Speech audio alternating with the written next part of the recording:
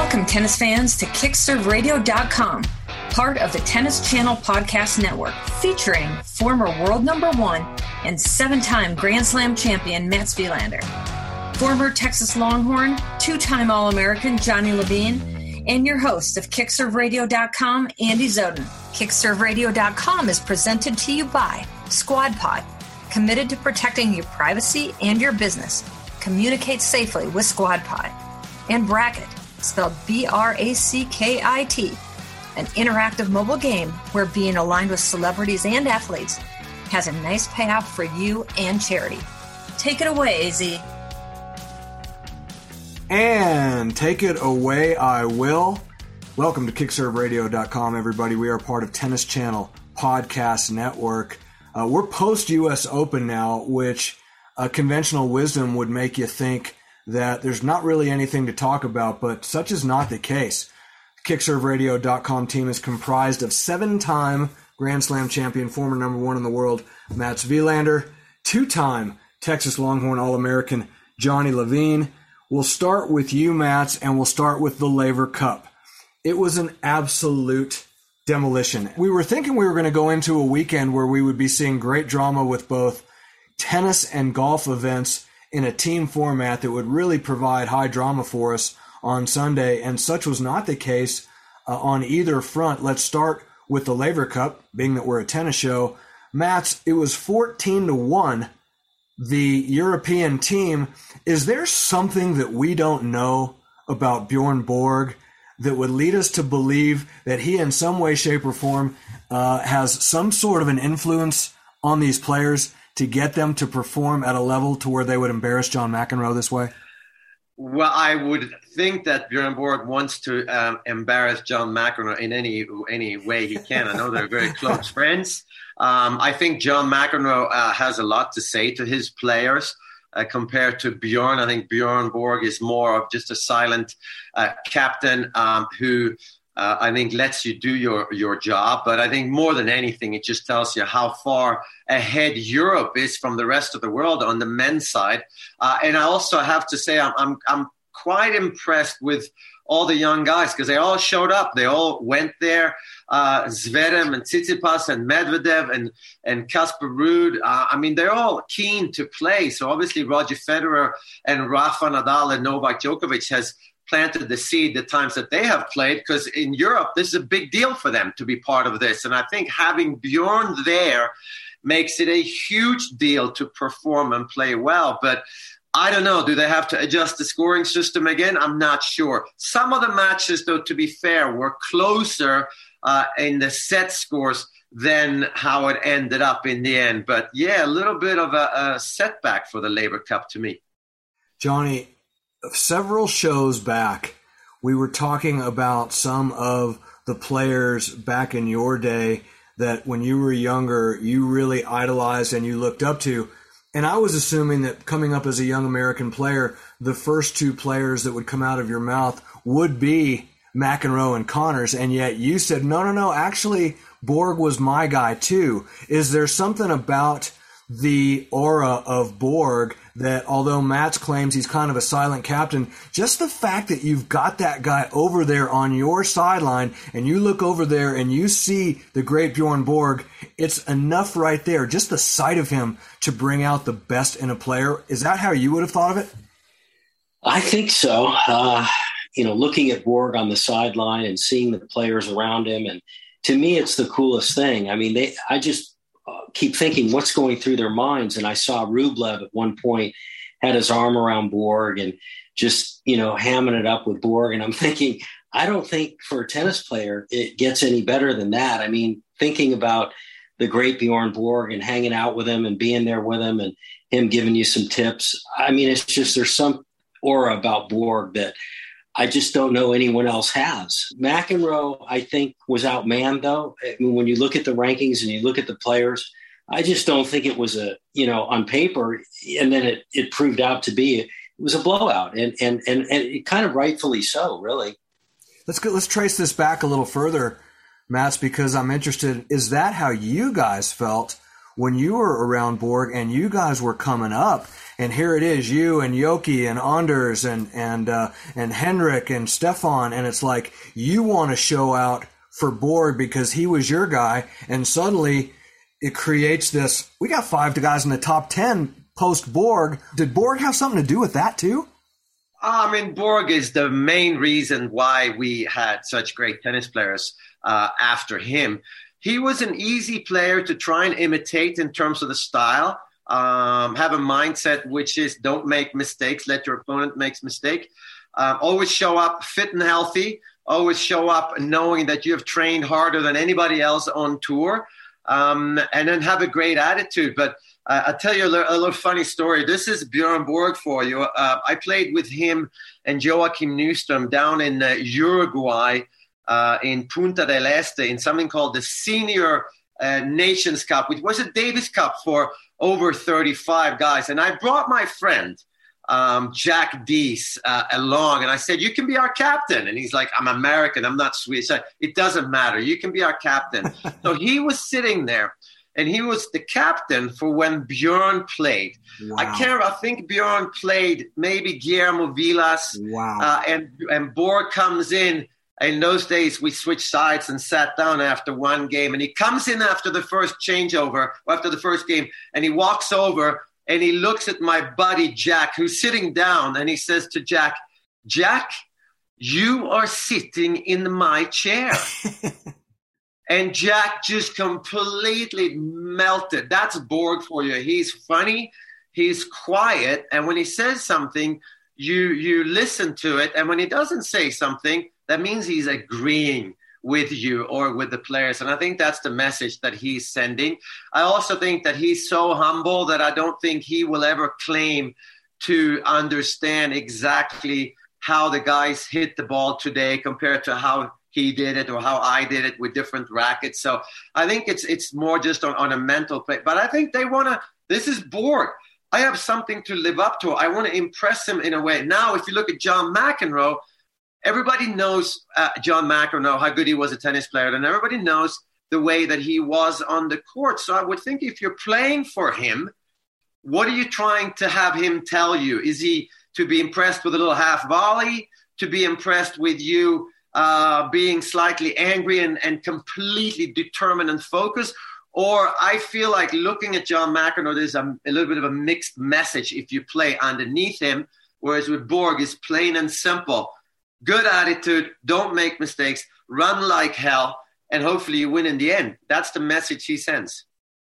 So, Johnny, let's talk about the McEnroe side of this equation, because I'm getting a kick out of, first of all, I read some quotes post-Laver Cup from Kyrgios saying, well, you know, this was probably my last Laver Cup, which I don't know why he would say that, but he did. And he's like, next year I'll probably be on my couch watching this thing. But how'd you like to be a fly on the wall during a Kyrgios meltdown, and the guy that he has to go over and sit next to try to talk him off the ledge is Johnny Mac? Like, what's Johnny Mac going to draw from to be able to put this kid into a position to kind of collect himself and get back to just playing tennis and not just going into a complete psycho rant? Yeah, I don't know on that one. I didn't see, was there some body language between the two of them that makes you think that there's something that went on? I don't know. But, you know, McEnroe stays pretty quiet over there. I think he watches those guys, and he's a great figurehead. I mean, they all, you know, the Americans, they all look up to John McEnroe for the accomplishments and the name that he's got. He's a tremendous commentator. And I think that, you know, these guys know him more as a commentator, and he's so good at it, and they know his expertise in tennis. He's definitely got the results, but I mean, he's a huge presence. And it's so interesting to see the two different captains, because McEnroe obviously is so vocal and he's so animated. And then, like Matt says, you know, Borg just sits back. He doesn't say anything, but that has so much more impact to me, just Borg being on the sideline, to be honest with you, than McEnroe and whatever he's saying. Yeah, Andy, I want to throw it out to you. Isn't it, though, a similar situation where you mentioned the Ryder Cup. So the Ryder Cup is very different from the President's Cup, where the rest of the world gets together, not Europe, of course, but the rest of the world, the professional golfers get together and they try to beat up on the United States of America. They've never really had a team, team. They have a team spirit towards each other, but who are they playing for?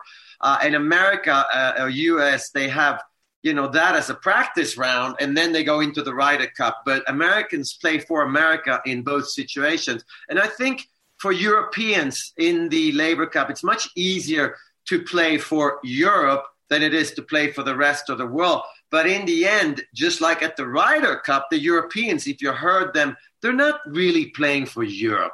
They're playing for each other. They're playing for the team because, Europe, we are together and the European Union and so on, but we're not from the same country. So I think that it's a little unfair to assume that McEnroe's team would go in there and feel as strongly about winning as the Europeans do. And also, I have to say, Roger Federer set a pretty strict tone the first couple of years he was playing because he was so fired up, and you can't go and lose now. This is Federer's tournament. This is his event together with Rod Laver. So I think it's a little unfair. Will it ever grow into a proper team event?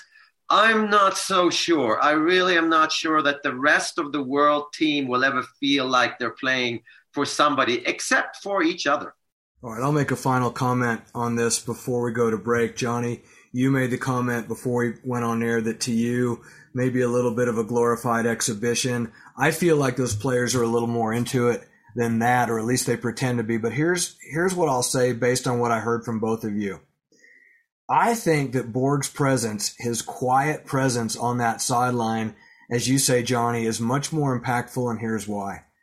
You said it yourself, Johnny. He's a commentator. He's a coach. These players see him every day. Like John McEnroe walking up on the sideline of a tennis court is another day at the office for all these guys. Bjorn Borg walks out on the court? Now that's special. And I think that ultimately that may be the difference, is that Borg has this aura of Elvis, or, some sort of bigger than life mythological persona that represents so much of the best parts of what our sport has ever had to offer. Johnny Mac is still Johnny Mac, and he's cool and he's hip and he's rock and roll and he's a rebel and all that cool stuff. But Borg is he's like halfway to being a god, and I think that's the difference. When we come back, we're going to talk about the new documentary that is all the rage, and it's about Marty Fish and mental illness and some of the things that are going on in our sport right now. I know many of you have seen it. We've got some comments on it, so don't go away. Back with more KickServeRadio.com right after this. I am joined by Squad Pod's head of strategy, Jenny Jerome. And Jenny, I have to ask you this question. There's so many new communication platforms, and people are trying to accentuate privacy for obvious reasons. People are trying to stay out of trouble on social media. But why Squad Pod? Squad Pod was built on privacy. So we were originally built for businesses, but we're finding that a lot of people are using us on college campuses, because a student can say something, kids being kids, and all of a sudden that's now come back, taken out of context, and it just bites them in the tuchus, and it interferes with their job recruitment. It can interfere with them even getting into college, getting into grad schools. So we're used a lot, and we have a really good focus whenever you're dealing with kids being kids, but also whenever you're dealing on the sports side with intramural sports or any type of team communication that you want to have between you and your players. So keeping our college youth out of trouble when it's time to enter the real world, and protecting proprietary intellectual properties and everything in between is something that really can be protected by Squad Pod. Exactly. Another thing, Andy, that's important is you hear a lot about bullying. You hear a lot about stalking, things like that on social media. Well, with Squad Pod, because it's closed architecture, the people that you have in your squad, the people that you invite onto this app, are only the people that you invite to the squad. So you're actually communicating with the people that you choose to have and that you choose to engage with. So it cuts down a lot on the bullying and things like that, because if somebody does get a little untoward, let's say on the app, you can just remove them and say, no, that kind of conversation does not belong on my team. Lots of advantages. She's Jenny Jerome. She is Head of Strategy at SquadPod. Jenny, thanks so much for joining us. Check it out. It's squadpod.com. Go check it out right now.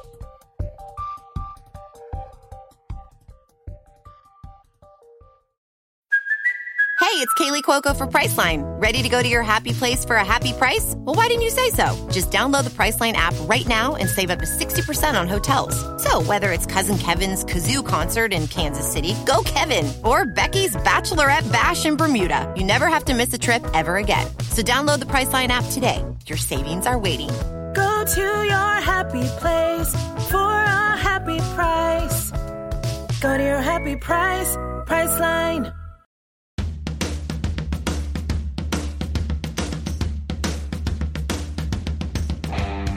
Welcome back, everybody. KickServeRadio.com, part of the Tennis Channel Podcast Network. Our team, as you know, is comprised of the great Mats Wilander, Johnny Levine. I'm Andy Zoden, and the documentary that we were talking about on our way out before the break is called Untold. It's on Netflix. It's very well done, and it's the story of Mardy Fish's, basically his career, his ascent from junior tennis to moving away from home at age 15, to moving in with Andy Roddick and his family, and becoming a touring pro, and to some extent, Matt's competing with Andy for that number one ranking in the United States, which, as you have said, is a much bigger deal to be ranked real high in the United States than it is in most individual countries around the world. Do you still feel like that's the case, and maybe it was even more the case back when those two boys were coming up on the heels of Sampras and Agassi and that generation?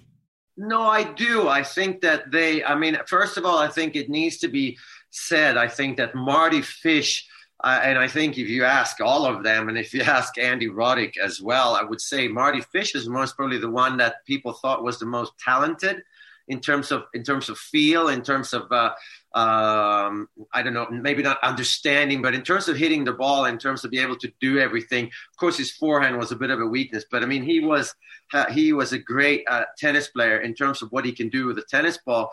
And I do think that the pressure of being number one in America is something that they need to go away from in America. That's really important, to not think that that is a big deal once you come out on the pro tour. And I know it's hard because there's over 350 million people here, and it's basically like being number one in Europe.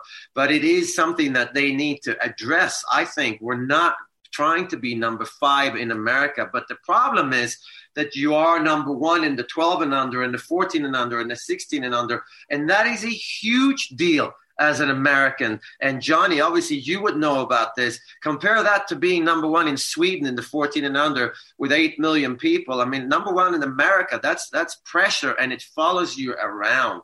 So I do think that Mardy Fish, but yes, there's a lot of pressure, and I think actually you can see it on the women's side today. I really feel like there's none of those ladies are really willing to carry that torch that Serena has left lit, hopefully, and Venus and Sloane Stephens and Madison Keys and Coco Vandeweghe. I mean, these guys are so talented, such good players, but it doesn't seem like anyone is really ready to take it and be the America's number one and follow in Serena and Venus' footsteps.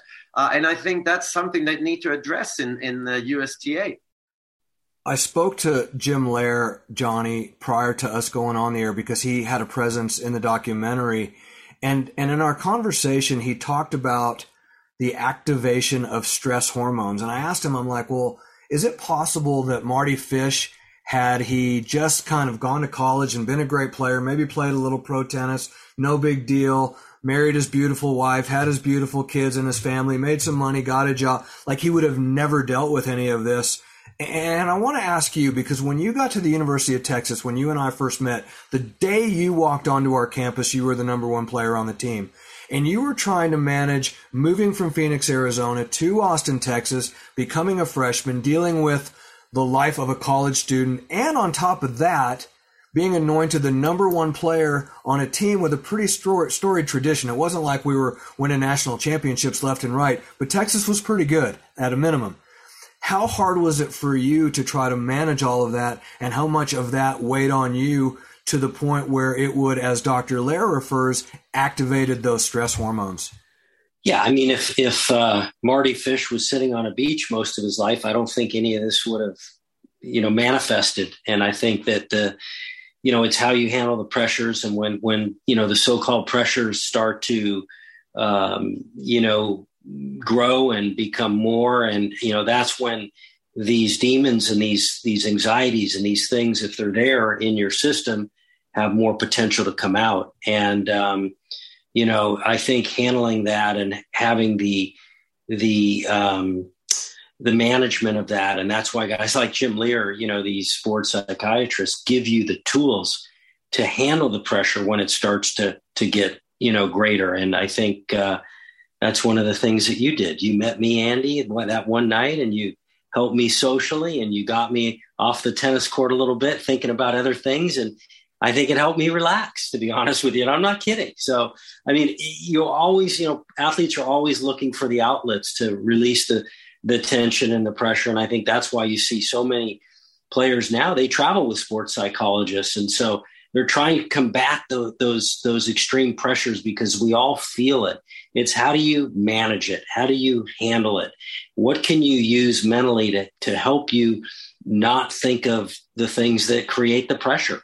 That documentary, Andy, I mean, I know you saw it. I was just blown away how incredible it was, and how it touched on so many facets of Marty's life, and, from American tennis and the juniors and the work ethic and what it took to get there. And then you end up with the mental stuff and the relationship with Roddick and the Davis Cup. It was, if any one of you have not seen it, I just really, really promote that documentary. It was fascinating, even for non-tennis players. Oh, no doubt about it. Matt, let's talk about your issues with it. When I think about Borg and McEnroe, the film, they show scenes where Borg is sort of, sitting in the chair in that Wimbledon match, and the look in his eyes was just very, like that of a conflicted guy, a guy that's going through a lot and feeling it. And it just seemed like the Swedish way, if you will, was to not be, too animated about when your stress hormones are activated. But I've got to believe there was a point in your career, maybe it was after winning the French at 17, but my suspicion is more after beating Lendl in the U.S. Open at 88. Was there any point in time in between, or was one of those two the times where maybe you felt these stress hormones activating and you feeling the weight of the world? Yeah, it certainly wasn't after I won the French Open in 1982 as a 17-year-old, because that was heading into the unknown, and I never really felt the pressure. I always apparently said when I was a 14, 15-year-old that I am not the next Björn Borg. I am the first Mats Wilander. And that's how I felt for sure. I never really felt the pressure because Borg was so good and you couldn't really do what he did in terms of your achievement, but obviously you could behave and try and play like him. But yes, in 1988, after I beat Lendl, I wasn't stressed out to the point where I think, if anything, my heart rate was too low to start playing tennis. I lost my motivation. And I know that that's how stress hormones can hit you as well, or at least pressure. It can make you feel flat. And I guess you can just go back to looking at what happened to Novak Djokovic at the U.S. Open. I mean, I think he was a little bit flat in that match for maybe not obvious reasons. How can you be flat? The biggest match of his career, and suddenly it's all a little bit too much. That's how I felt after that. But it took a couple of years before that really showed up on the court. I just didn't have the same results. But I think what's really important, I heard somebody said that, you know, the Marty Fish thing comes out at the right time because Naomi Osaka is obviously have been open about her mental health issues. Now, we must never compare, first of all, apples and apples, because Naomi Osaka, I'm not really sure if she is feeling the pressure and she has mental health issues because of tennis or because of life outside the court, or the pressure that being Naomi Osaka wherever she goes. And then Marty Fish. Did he feel pressure from the outside, or was this pressure from himself? And that's why he couldn't deal with it. So I think it's really dangerous to put them in the same group. I think Naomi Osaka said she had bouts with depression for 3 years. Well, that makes you believe that it has something to do with tennis. But at the same time, Did it? Is it only tennis? So I think it's very, very difficult to put them in the same category and to categorize anything. I think every situation is completely different. So I think Mardy Fish, he's out there playing celebrity golf tournaments, and he seems to be dealing with that. When I go out and play golf, my stress hormone is going through the roof, and that's just having one of you guys watch me swing. So I think Marty is more about just playing tennis and what kind of pressure did he put on himself, and then the expectations that maybe America put on him for being number one in America. I'm going to comment on this, Johnny, before you do, because part of my conversation with Dr. Lair was interesting, and I'm going to sort of transpose what he said with what I think. And that is that I think in Mardy Fish's case, Matt, as you say, Marty's stress hormones were activated as a result of continuing to try to climb that ladder and get to that place. In Naomi Osaka's case, she got to that place. And once getting to that place, all of the demands that were placed on her off of the tennis court, which are probably substantially higher now than they've ever been with respect to everything from all of the mouths that you have to feed with regard to your entourage, to all of the obligations that you have to your sponsors, to all of what is expected of you with regard to helping and serving underprivileged communities and grassroots programs with getting kids to play tennis and television obligations and radio obligations and podcast. I just think all of that was not what Naomi Osaka signed up for. She signed up for the tennis. And in Mardy Fish's case, there was an expectation of, okay, guys, look, here's what Jimmy and John did. Here's what Pete and Andre and Jim Courier and Michael Chang did. And now it's you guys. And they're all like, wow, that's a lot. And Andy Roddick was kind of like, obviously he never matched what those guys did from a Grand Slam count perspective, but he seemed cool with it. Like Andy was cool with being a rock star. Andy was cool with hosting Saturday Night Live and going on, David Letterman and all that kind of stuff and being a rock star. But Marty was maybe not that kind of kid. Did you see it that way, Johnny? Yeah, I think to a certain degree, and I also think that Marty never had the success on the tour, early in his career, like Andy did. And that old saying, it's just it's a lot easier getting to the top than staying at the top. And I think that's where a lot of pressure, you asked me about when I got to UT as a freshman and I had, was number one and I was, had a lot of expectations. When I got to Texas, even though I, ended up being number one on the team my freshman year, and you'd think there was a lot of pressure, no one really knew me. I mean, there were all these great college guys and I was coming out of the juniors, even though I was highly ranked.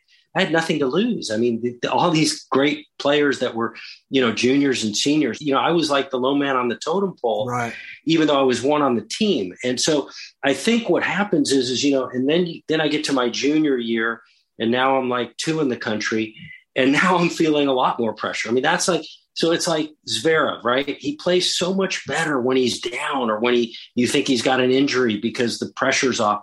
That's where I think the level of just masterful champions are the Connors, are the Nadals, are the Federers, are the Steffi Grafs, where, I mean, they get to number one and they play at number one like they play at number 30. And I think that's where the true champions, because most athletes play better when they're down than when they're up. And I think that's like Marty. I mean, Marty played loose all his career for the most part. He gets to top 8 and then the pressure mounts. And so even with Mats, I mean, Mats got to that point in 1988. It was like, could he sustain it? Could he sustain being number one? Maybe that was a pressure that was just so great. And he handled it in a different way where he, his heart rate went real low. So, I mean, that's a whole nother topic, but it's just this mental piece of tennis and sports is just when you get to these levels of great athletes and the levels are so close, it just comes down to the mental. And it's and that's what I think is so interesting about it. So Matt, Johnny, if I'm paraphrasing correctly, and Johnny, correct me if I'm wrong, but what he's basically saying, Matt, is you got to number one and then started playing like you were number 30. Is that John? That's right. That's exactly right. No, I think that you're right. And I think the one thing that America, that obviously because it's such a huge country, it's that team spirit. I think that's really important. Now, I think I was a Davis Cup captain for Sweden, and we played Andy Roddick's team with Andy and Marty and James Blake and the Bryan brothers, and they were unbelievable. In fact, they won Davis Cup, I think the year that I was Davis Cup captain, and they were a proper team. They were proper friends. They were a proper team, and I think that it's really important to have a safety net, if you may, and that could be having an older brother like Misha Zverev also be a pro player and two parents that both play tennis. Or it could be that you are happy for your teammate, for your countrymen when they do well. I was happy when Stefan Edberg won Wimbledon in 1988 because the media had somebody to call because I lost in the quarters. I'm like, well, thank God Stefan did it, because I don't want to talk about losing in the quarters. So I do think, and I think that's the problem that we have in America, is that can they somehow bring these 12 and under and 14 and under players together and make them feel like they are part of a team early on? I think that team spirit is very difficult to create in America because it's such a huge country. Because again, it's a little bit disappointing right now when you look at the world rankings and American men, and they are great players, all of them. But somebody needs to take the lead and show the way for Frances Tiafoe and Riley Opelka and Taylor Fritz. And they're right there, but no one seems to want to carry that torch. When we come back, I have an idea on how we're going to fix tennis in the Olympics, and you guys bought into it. Now, as you guys have been talking and I've been thinking, I have a fix for the Laver Cup. So we'll talk about that. There's some other interesting storylines in tennis that I want to touch on. And as promised, we are going to get a decision from Johnny Levine on whether or not the Arizona Tennis Classic will be back in 2022. You'll remember it was wildly successful in 2019, so much so that Paul Annacone made reference to it during this Laver Cup, talking about Berrettini and his buddy Johnny Levine, who said that Berrettini was going to be real good, real fast, and he was right. So if Johnny's that kind of prognosticator, that kind of tournament director, we need him back with his Arizona Tennis Classic. More, kickserveradio.com, right after this. Nestled in the spectacular Sun Valley area in Haley, Idaho, Mats Wilander Tennis allows athletes like you and me to train inside so that we can excel outside. Former number 1 and 7-time, yep, that's right, 7-time Grand Slam champion Mats Wilander now owns Gravity Fitness and Tennis. And let me tell you, Gravity is the premier fitness and tennis club in the Sun Valley area. They have it all, including indoor tennis, lots of high-quality training equipment in a clean and bright, spacious workout area. They have yoga and Pilates, as well as hydro options. They also have martial arts and something I had never seen before, TRX suspension training. But most importantly, let's talk about the tennis. You will be trained by one of the all-time greats in the sport of tennis. Time on court with Mats is an amazing experience, one I assure you will never forget. After my clinic with Mats, every time I step on the court, I hear that focused intensity in that charming Swedish accent, reminding me of all the techniques that improve my game and get results. So grab your family, your friends, or the whole tennis team and head out to Haley, Idaho for a tennis experience of a lifetime. Go to MatsWilanderTennis.com to find out what's in store for you when you get to Gravity Fitness and Tennis in beautiful Haley, Idaho. Another day is here, and you're ready for it. What to wear? Check. Breakfast, lunch, and dinner? Check. Planning for what's next and how to save for it? That's where Bank of America can help. For your financial to-dos, Bank of America has experts ready to help get you closer to your goals. Get started at one of our local financial centers or 24/7 in our mobile banking app. Find a location near you at bankofamerica.com/talktous. What would you like the power to do? Mobile banking requires downloading the app and is only available for select devices. Message and data rates may apply. Bank of America NA, member FDIC.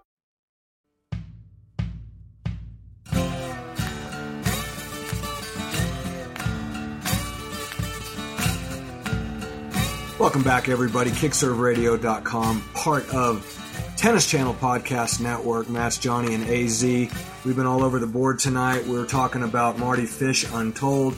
We're talking Laver Cup, and I teased the fact that I had a fix for the Laver Cup, and I'm going to give it to you now so that we can move on, because we've got some other things to discuss. Most importantly, Johnny's pending decision on his tournament, the Arizona Tennis Classic. Is it going to keep going? Because it's such a great event. It would be so sad not to see it come back. But what if this was the case, guys, with the Laver Cup? We look at the FedEx standings. We look at the Ryder Cup standings. We look at the Race to O2 Arena. What if the Laver Cup had some built-in qualifying points in and amongst the rest of the ATP Tour events?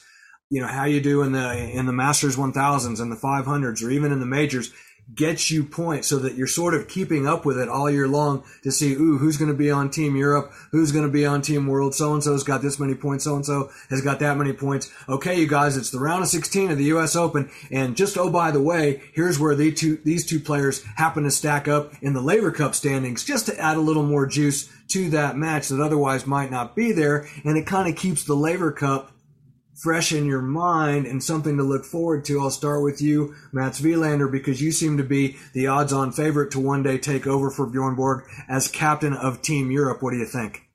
Well, that I'm not sure about. We have quite a few players. Ivan Lendl will most probably get the nod at some point. I think Boris Becker, Stefan Edberg, I'm sure. So I'm not sure. I'd be happy to do it, of course. But yeah, I like that, Andy. I think that's a good idea. I think that the press has to buy into it, though. I think that's the first big thing. They have to buy into it, and they have to ask the question. And in golf, the media asks the question all the time about Ryder Cup and how much are you focusing. I think Laver Cup is not quite there. Of course, we have the Davis Cup. We have the ATP Cup. We got Laver Cup. So which ranking do you want to be at the top of, or is it just the ATP ranking? So I'm not sure, but something most probably needs to be done. Or do we just hang on and hope that the rest of the world will have some superstars going forwards? I mean, with Denis Shapovalov and Felix Auger-Aliassime, you would think that they're going to come out at some point.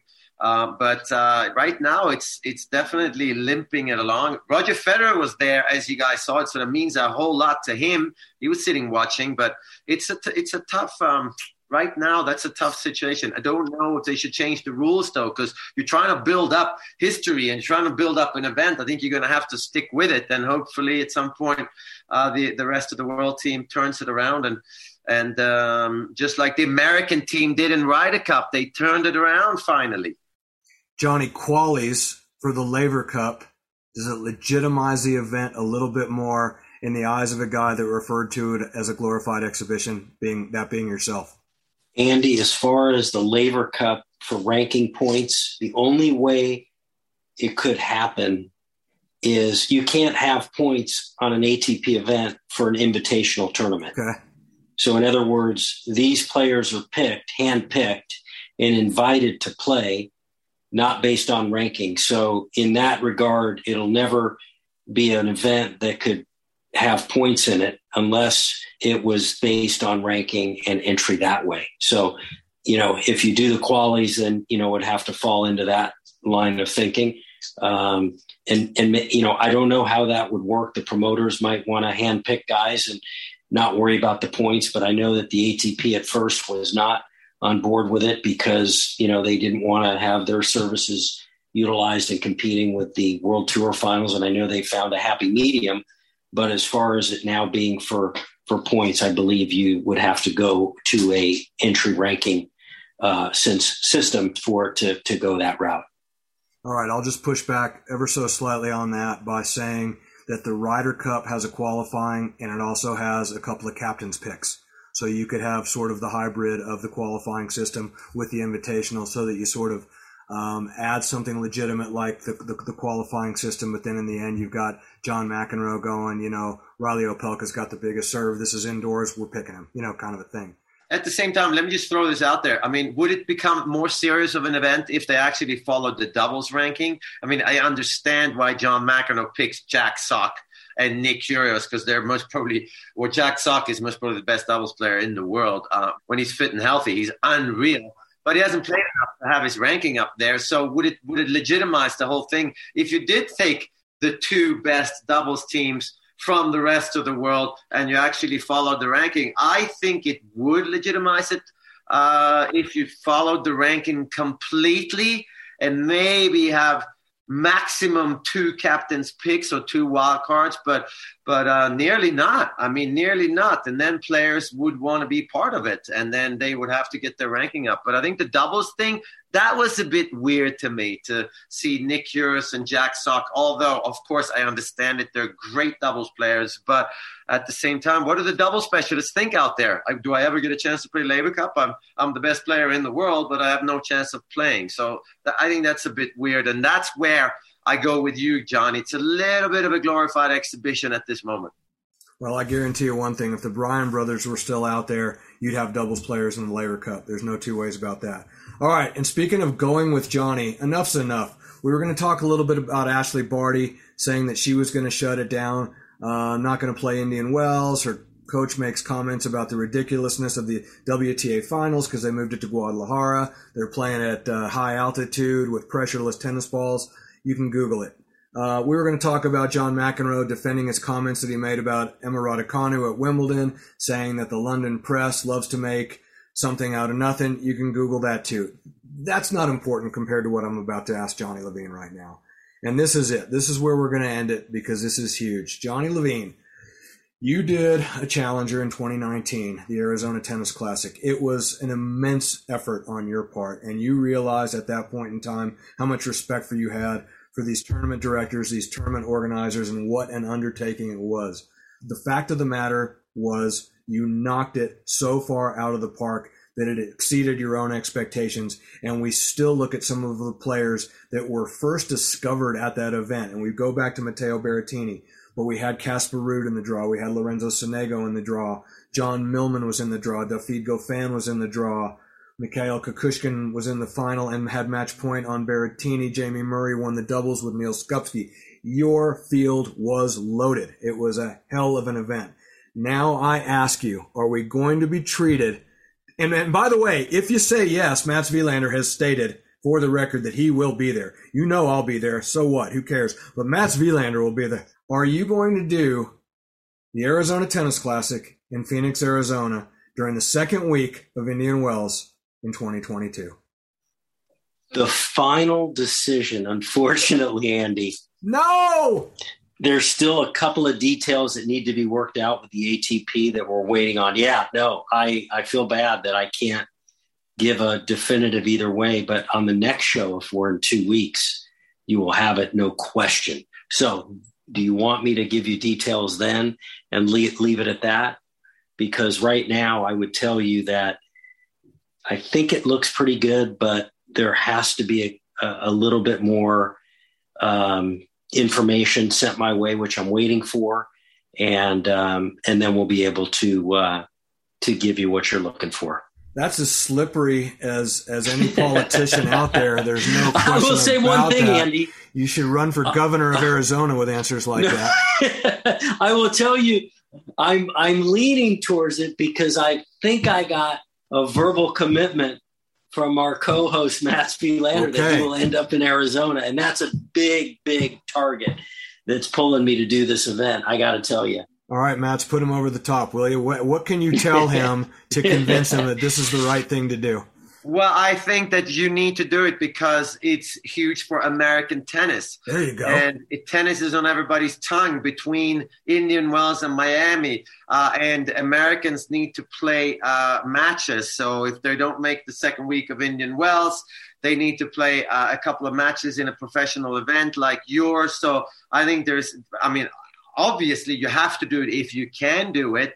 I'm not sure you're going to be able to get Matteo Berrettini back there or Lloyd Harris again, because they must probably make the second week of Indian Wells. But yeah, we need, and I'm going to make it easy for you, Johnny, we need more tournaments in America. We need a lot more professional tournaments in America, not futures, not challengers. We need more professional events where Americans can get used to winning and not get their ranking up. That's one thing, but get used to winning a couple of matches in tournaments. And at the moment, there's not enough American events to me in the calendar if they're going to compete with the rest of the world. I really don't think so. it would be great to have another event. I know the USTA supports a lot of these lower level challengers. They look at our event. They were nice enough last time to support us in a certain fashion, but not like the other ones, just because they don't feel that a lot of the Americans are going to get into our event because the ranking cutoff is usually so high. So that's a little bit of a conflict, but you know me, I'm going to be supporting those American tennis players as much as I can, Andy. And I just hope, Johnny, that a guy like Jenson Brooksby gets an opportunity to come to the desert and play your event and prove to you in person at close proximity that his slice backhand is actually not the ugliest shot in the history of professional tennis, as you have suggested that it is for so many shows running. But it would be nice to get him to town, wouldn't it? Yeah, at this point, with that, the way he's playing, oh yeah. Imagine Jenson Brooksby and Mats Wilander out on that court hitting slice backhands back and forth as part of an exhibition. It's a slice backhand exhibition, a before and after. Back in the day where it was a beautiful shot, and then Mats will give him some lessons on that slice. That's what I want to see. No doubt about it. All right, guys, Indian Wells is coming up. We'll have a report on that. Hopefully we'll have some good interviews coming up, too. We know we've been shortchanging you a little bit because it's just been the three of us, but we've had such great stuff to talk about. Hopefully you all have been enjoying it. Enjoy Indian Wells. Thanks for tuning in to kickserveradio.com. We are very proudly a part of the Tennis Channel Podcast Network, and we look forward to seeing you guys on the tennis courts or on the airwaves real soon.